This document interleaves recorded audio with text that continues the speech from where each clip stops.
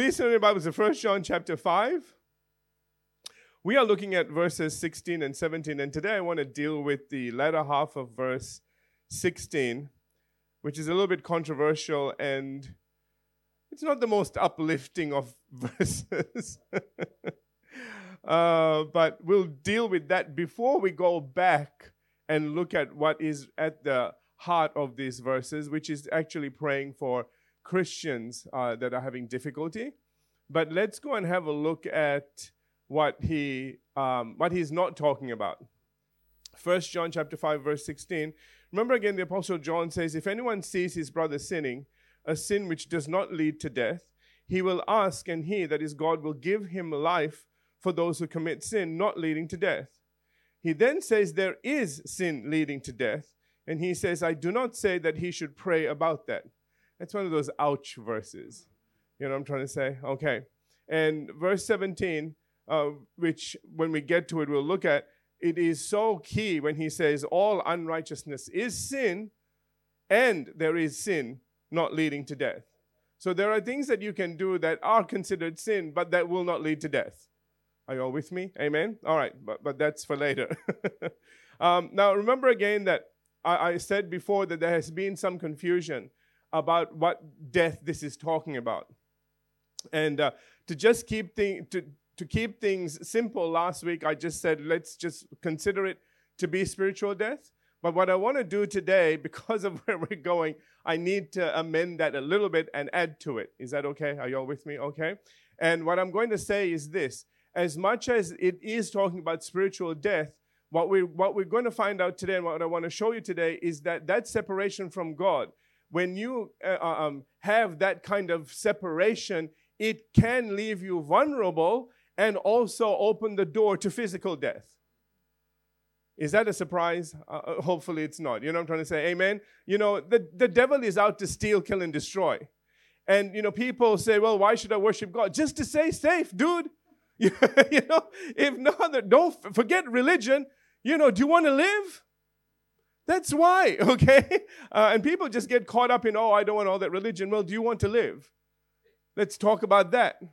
Because if you do, then that's what we're talking about. Amen? We're not talking about religion. We're talking about something very real, because Jesus said there is something out there that is very real, out to steal, to kill, and destroy. And he said, I've come in total opposition to that to give you life. And the big question is, do you want life? Amen. Okay, anyway, I'm getting ahead of myself or somewhere in there. Anyway, so let's look at this. Let me just turn the page very quickly. I don't want to do a revision. Is that okay? Can we just move forward? Because I got so much to talk about today. So let's go and look at what the Apostle John means when he says there is sin leading to death. And then when he says, I do not say that he should pray about that. William MacDonald, let's begin with a quote, says that they had turned their backs on the Lord Jesus and accepted a teaching which completely denied his deity and the sufficiency of his atoning work, which means the things that he did to save us from sin and from the power of the enemy. Amen? Remember that the enemy has power. Remember Colossians? Is it 1:13? That talks about, you know, we have been rescued from the kingdom of darkness, the power of darkness, and has been translated into the kingdom of his dear Son.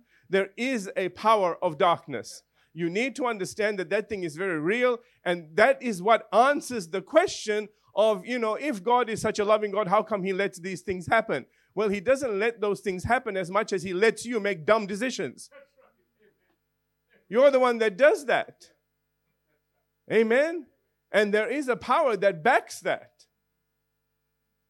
Amen. And the thing that, the amazing and the wonderful thing, I should say, more than amazing, it is wonderful that we have been rescued from that power and translated into the kingdom of his dear Son. And can I add, we've been given power.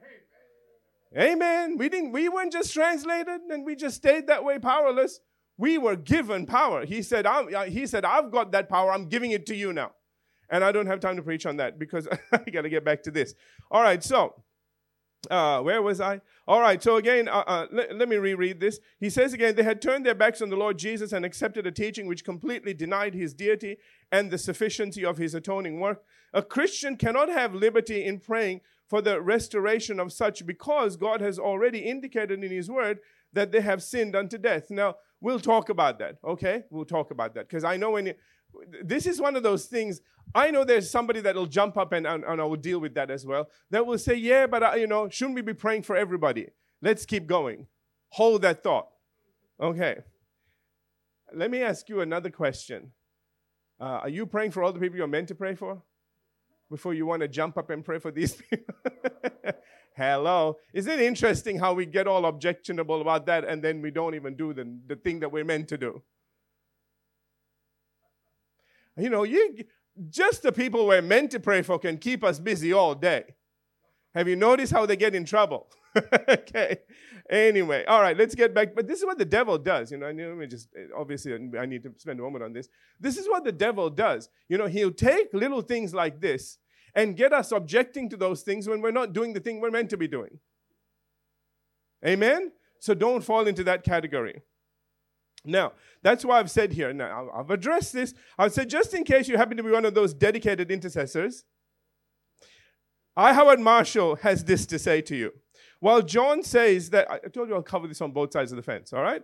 While John says that God will certainly answer prayer for the brother or sister who does not sin to death, he does not rule out the possibility of answered prayer for the person who commits sin that does lead to death. Did you hear that? Okay? Because all things are possible. Anyway, let me get to it. He says, if we have in mind any case where, to our limited view, such a prayer seems unlikely to be answered, we may recall what Jesus said when a man had refused what looked like his only chance of salvation. With men it is impossible, but not with God. With God all things are possible. Amen? So, I'm going to deal with that today. Can I do that? I'm going to do it anyway. All right. I've said it, however, this has to be only as you are led by the Spirit. Please hear me now. This is very important. And you know, beyond a shadow of a doubt, that it is God's will, as was with the case with Ananias and Saul of Tarsus. I'm going to call him by his first name, okay? Remember, this is turned out to be the Apostle Paul. Okay. With Acts chapter 9, let's go and look at that. Acts chapter 9, verses 1 through 9. I'm going to be reading a fair bit in Acts chapter 9. We'll actually read all the way to verse 18, so don't take it off. I want to give you a case study of one of these people, and when you should pray, and how this all works. I don't want to go any further. Let's start reading. Okay, Acts chapter 9, verse 1. It says, meanwhile, I'm reading from the New Living Translation because it's just so clear, okay? It says, meanwhile, Saul was uttering threats with every breath. This guy just had it in for the church, didn't he? Every breath, okay? He was eager to destroy the Lord's followers, so he went to the high priest. I wonder how the Passion would do all this, eh? Anyway, all right, verse 2. He requested letters. This is how passionate he was about this. Now, can we just agree that this man is not doing God's work? Can we agree that this man is actually doing Satan's work? Can we all agree on that? Okay. Verse 2. He requested letters addressed to the synagogue in Damascus, asking their cooperation in the arrest of any followers of the way. That's what they used to call Christianity, okay, the way. He found there. He wanted to bring them, both men and women, back to Jerusalem in chains. Lovely man. Okay. Verse 3. As he was nearing Damascus on this mission, a brilliant light from heaven suddenly beamed or shone down upon him. Verse 4. He fell to the ground and heard a voice saying to him, Saul, Saul, why are you persecuting me? Okay. When Jesus has to appear, there's something seriously wrong. Can we get an amen on that one? Okay. All right. Now, I want you to watch the sequence of events. Jesus hasn't asked anybody to pray for this man right now, but that's going to change in just a minute. All right, verse 9. And he says, who are you, sir? Saul asked. And the voice replied, I am Jesus, the one whom you are persecuting. Wow. I want you to notice that Jesus took it personally when he attacked the body, when he attacked the church. Jesus said, "Why are you persecuting me?" Whenever you get up and you think, "Oh, Lord, you don't care. You're up in heaven somewhere. I'm down here. I'm just going through all this stuff. But you don't know because you're up there and I'm down here." Remember this. Everything that happens to you happens to him. He said, "If you've done it to the least one of these, you have done it to me." You know, that works in all kinds of ways. That works for us and against us sometimes, okay? Because we want to do some things to other Christians that, and you might say, "Well, they're just probably the little toe or the underside of the little toe on the body because, the way they are." But if you've done it to the least one of them, you've done it to him. So we need to be careful there as well. Anyway, getting back to where it works for us, okay?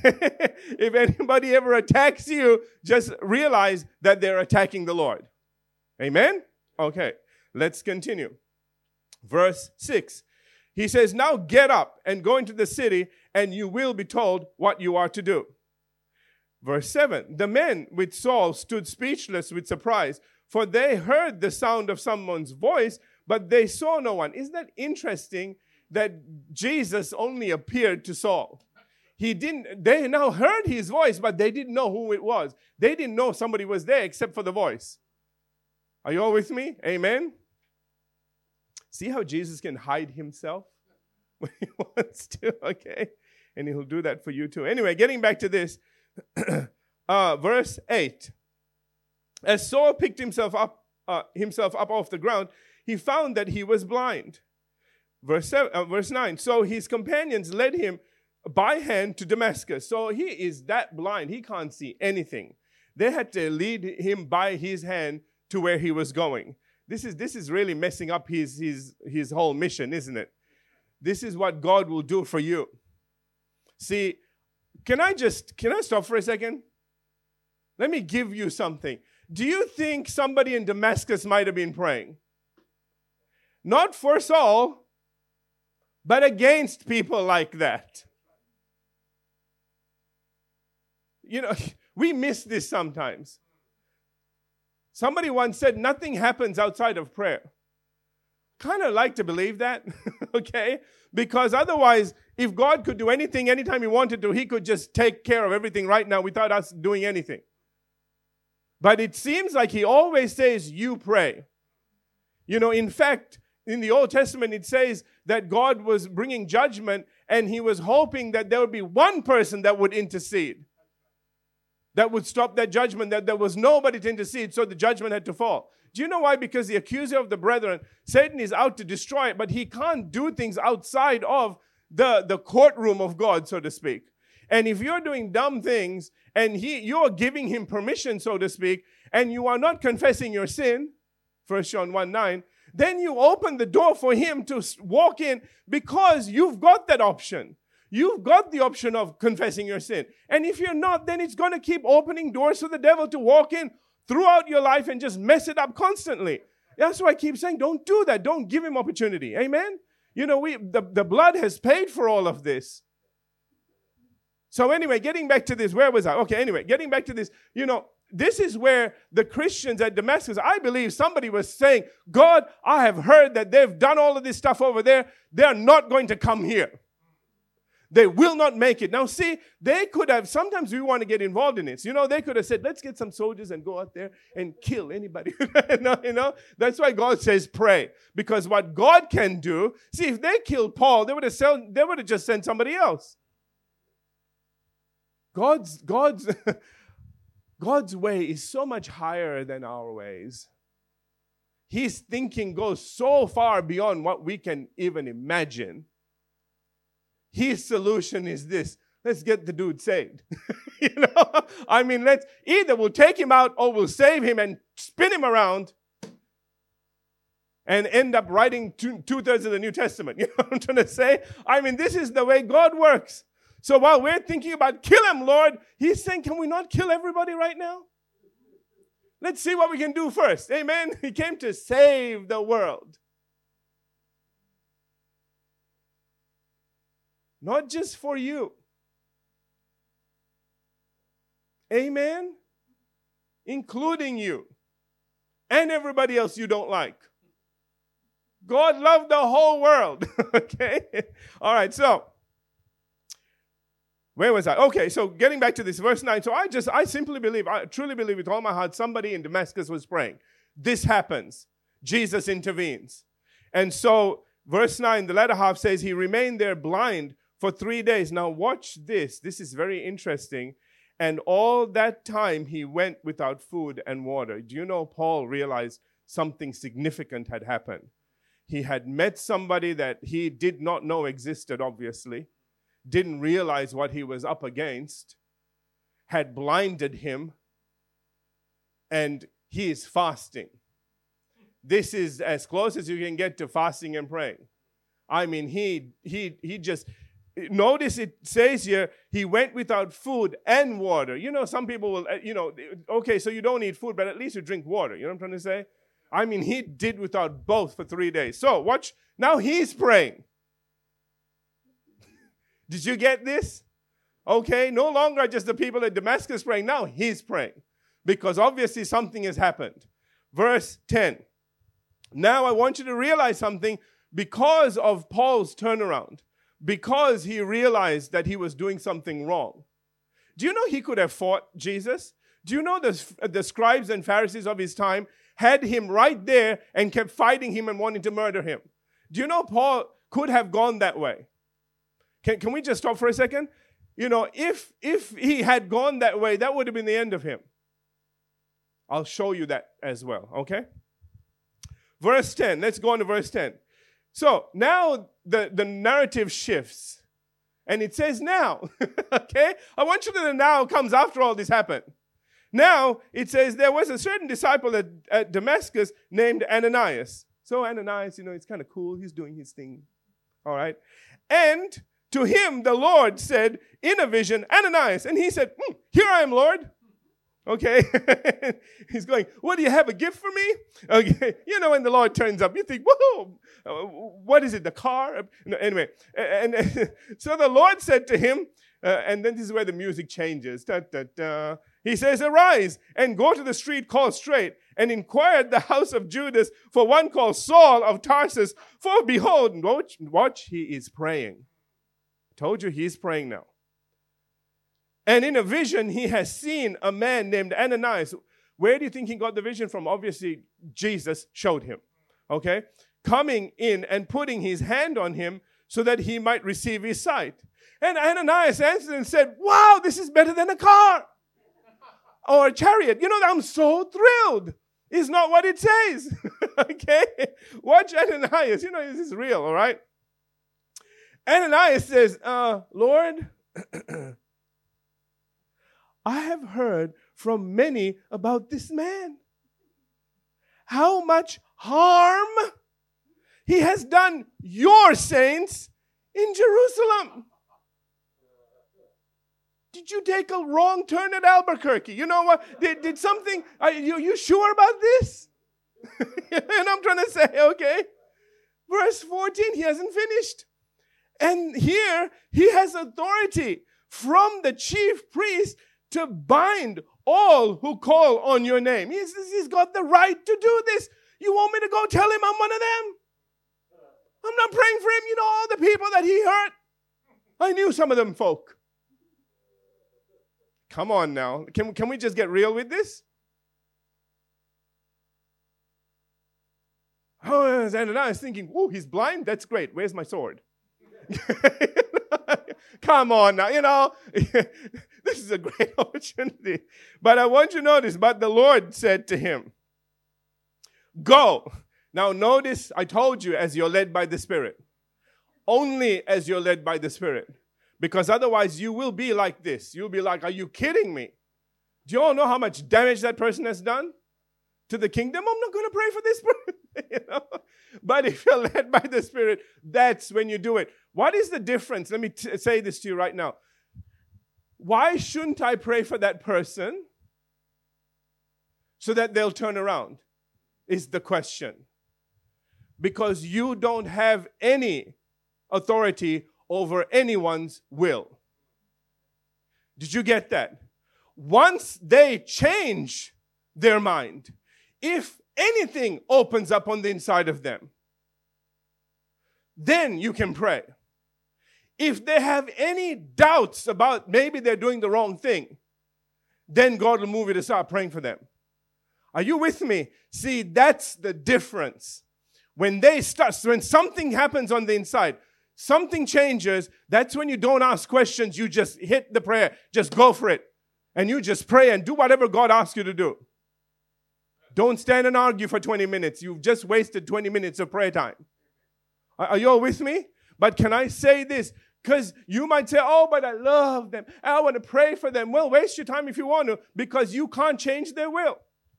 A lot of people have gone into a marriage thinking that and got divorced. Hello?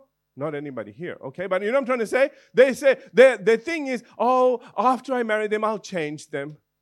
Ooh, you better make sure that you do. Okay? Otherwise, you're in for a miserable life. Don't do that to yourself. Amen? Okay. Anyway, that's a whole other thing. Let's get back to this. Where was I? Oh, yeah, all right. So, I want you to notice, he says now, but the Lord said to him, go, for he is a chosen vessel of mine to bear my name. So, see, the moment that Paul made a decision, he started to pray, God answered. Isn't this interesting? In that 3 days, can I say in 3 nights? Isn't that interesting that Jesus went into the heart of hell 3 days and 3 nights? All right. So here is Paul for 3 days and 3 nights, not eating, not drinking. He is just praying. You know, God will answer your prayers. Amen. And now God is sending somebody to him. Isn't this beautiful? All right. And he says, for he is a chosen vessel of mine to bear my name before the Gentiles, kings, and the children of Israel. Verse 16. Now I'm going to add a word in here to help you out. It says, for I will show him many things he must suffer. The word there also means endure. Can we agree that there are some things you just got to endure, man, and some of it's a little bit suffering, okay? All right, because we are in a fallen world. Not because Jesus says, well, you know what, I think you should suffer a little bit. So let's get on with it, okay? No, Jesus suffered so that we wouldn't have to. However, the same reason he suffered, which was to die for a sinful world, is the reason why you might go through some suffering, because you are trying to help sinners out. And they're too dumb sometimes to realize it. Can I get an amen on that? Okay, and you go through some stuff, man. It's not good. You know, it isn't a bed of roses once you get saved. The difference is you get the strength, the wisdom, the power, the anointing, angels. I could keep going. All of that stuff comes on you so that you can do what you're called to do. Amen? Hallelujah. Anyway, back to this. So he says again, I will show him how many things he must suffer or endure for my name's sake. Verse 17, and Ananias went his way and entered his house. Now, I want you to notice it's only after. So what am I saying here? This is really important. In the case of Saul of Tarsus, who's going to become Paul, the only time that Jesus led Ananias, a believer, to pray for him and to minister to him in any way, which we're going to see in a minute, was after he had prayed, after he had made a decision, after he had turned. He would not send Ananias out there to pray for him or do anything while he was looking to kill them all off. That would have been dumb and silly. That's where a good thing may not be a God thing. Where, you know, if Ananias had, let's just change this narrative a little bit, okay? Had Ananias praying and thought, well, Saul's coming. You know what? I'm going to go pray for him. I'm going to go plead with him. He would have just shut him up and put him in jail. His job was to find them. See how sometimes we can get ahead of God as well? So be careful. Our good intentions may not be God. It would have been a good thing for Ananias to do, but a dumb thing. The God thing was to wait for God to do his thing and then lead him to do the next thing. All right, once God prepares the way, then it's safe. Then you can go and do what you need to do. The provision is there. Are you all with me? Amen. And so it says, and Ananias went his way and entered the house, and laying his hands on him, he said, you know, can I just say something about Ananias? Ananias knew who this man was. Do you think he was having a bit of an issue about laying hands and getting this guy healed? Can we just be real here for a second? This is still the guy that murdered all these people and put people in prison and everything else. Remember, he's the one that killed Stephen. I know, just for that, I would say, oh, no, I'm not going to pray for him. Forget about it. He's blind. Let him stay that way. No, okay, I'm just sharing with you how our flesh thinks. I don't want to have a little circle over my head. Saint Roche. Oh, yes, I would pray for him without question. Oh, come on. Okay? Just being real. Can we be real a little bit here? Okay, don't get all saintly. All right. So I think it is just very commendable of Ananias to go do this. Obviously, he had issues. We saw that before. Okay, and it says, and laying his hands on him. Remember, you've got to release your faith. He has got to release his faith. Nothing works outside of faith. And these signs shall follow those who believe. They'll lay hands on the sick, they will recover. If Ananias went in there unbelieving and thought, I don't know about this God, it would not have happened, by the way. God isn't going to violate his word. Amen? So I really need to understand something here. Ananias had to go in with all of his heart and do this. All right. That's what you need to do when somebody changes. No holdbacks. Amen? Let's keep going. And laying his hands on him, he said, Brother Saul. I love that. Brother Saul. Wasn't Saul yet. I can't say it on this. All right. Bad person, okay? He says, Brother Saul, the Lord Jesus who appeared to you. I love the way he does this.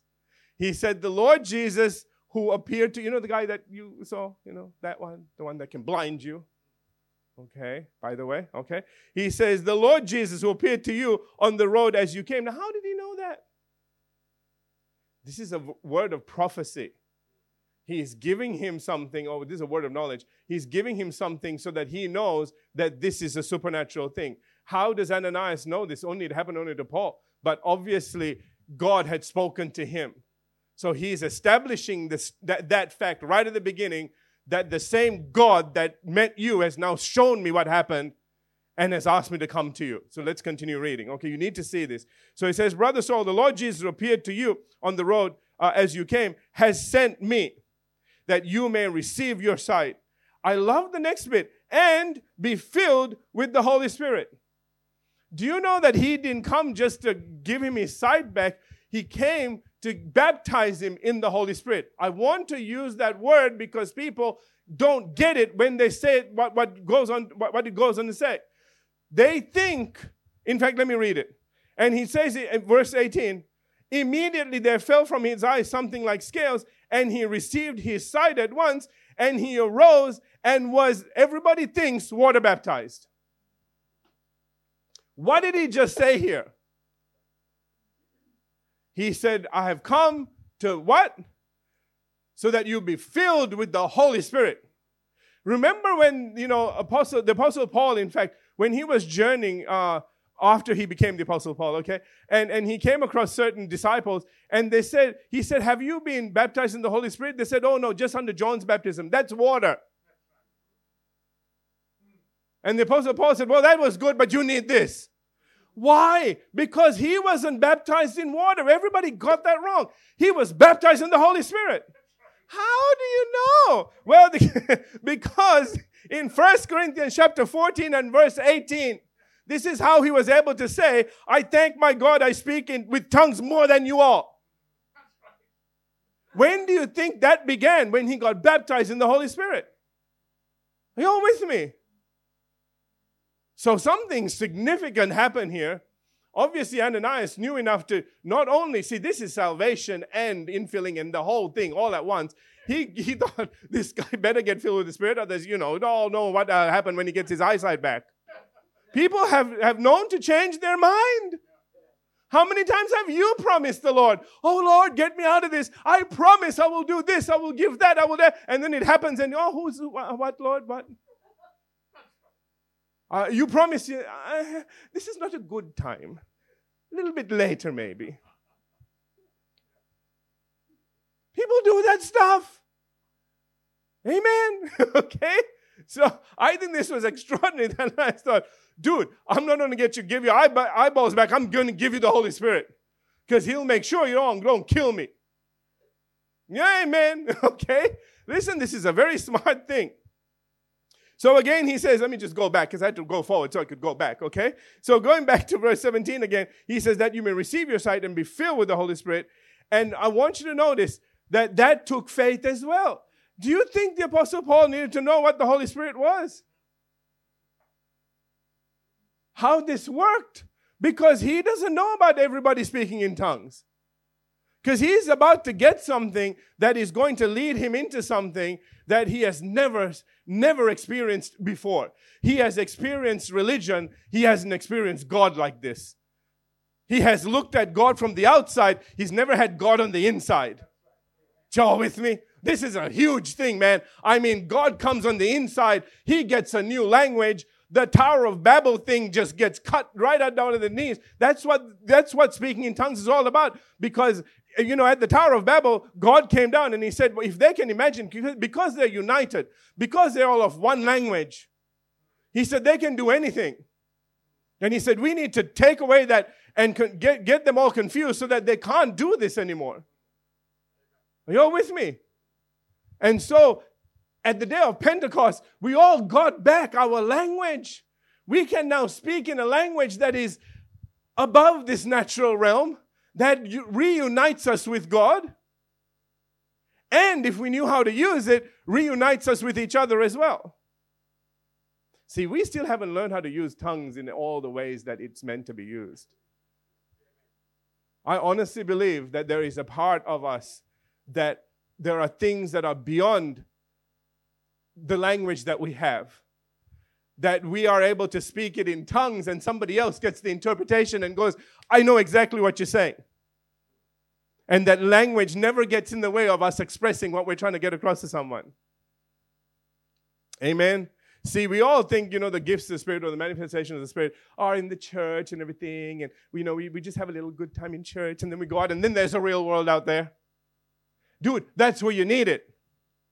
That's when you need prophecy and word of knowledge, when you're getting ripped off. I'm trying to say, you need the Lord to be saying to you, don't do that. This is a very bad idea. Back away. Amen. And in case you mess up, there is healing. Okay? Or whatever else you need. Are you all with me? All that stuff, that manifestation is meant to be out there. You practice it in here, but you use it out there. This is meant to be your training ground. This is not meant to be the place that you just do it and that's the only time you ever do it. By the way, now I'm stepping on everybody's toes. All right, let's finish off. I've run out of time anyway. So anyway, he said that you may receive your sight, be filled with the Holy Spirit, and immediately there fell from his eyes something like scales. I think that's really interesting that it actually said that. Something almost physical fell off of his eyes. Do you see that? And he received his sight at once, and he arose and was baptized. I want to stop there because I just want to leave it at that, because the whole point of this is this. I've said here, notice again, that in this case, it was only after Saul repented did God lead Ananias to pray for him and minister to him. Had Saul not repented, then John's advice in 1 John 5:16 would stand, and there is a sin leading to death. And he says, I do not say that you should pray about that. Are you all with me now? Did you get this? Hope you do. Okay. Amen. Like I said, be led by the Spirit. As in all things, be led by the Spirit. Your time is your life. It is precious. And there are people that, you don't want to be wasting your time on something that isn't going to bear any fruit. You want to be doing the things that God has led you to, because He sees the heart of all men and all women out there. He knows who is struggling. He knows those ones that might be even in the world that might have gone down a very bad path, that maybe had a change of heart somewhere. Some light began to shine on the inside of them. And now somebody needs to pray for them. Amen? Because their journey now getting out requires your prayer. Otherwise, the devil will take them out. Because he knows what a danger they're going to be now. Are you all with me? That's when you pray. That's when you start holding him up. That's when you start going into warfare and everything else. And can I say that's in addition to praying your normal prayers? Okay? Don't let the only prayers you pray be warfare prayers. You know, people need help every day with things. And while you're spending 3 hours warfaring somebody, you know, if you took 5 minutes and prayed for them, they would have had a really wonderful day. 5 minutes, okay? Maybe less, maybe 2 minutes. I don't know how long does it take you to, yeah, I don't care. Anyway, you know what I'm trying to say, amen? All right? Hallelujah. Are we good to stop there for today? Okay, let's do that. Because when we come back, we will look at verse 16 and then talk about the sinning Christian and how we are to pray, because that's what this is all about, in fact. Let's have every head bowed, every eye closed. Father, we thank you today for your word. We thank you, Father, for all the things that we're learning about how to pray according to your will, because that's where all this began. That our confidence that you hear us and answer prayer is all based on the fact that we pray according to your will in verses 14 and 15. So we just thank you, Father, that as you are beginning to reveal your will to us, as we begin to see the finer points of how all of this works, then we can pray more accurately and have greater results, because we know that we're praying according to your will. We're not opposing you in any way. We're not wasting time doing something that is against your word. Hallelujah. And that's why we can have confidence of having every single prayer answered. In Jesus' name, everybody said, amen. Amen.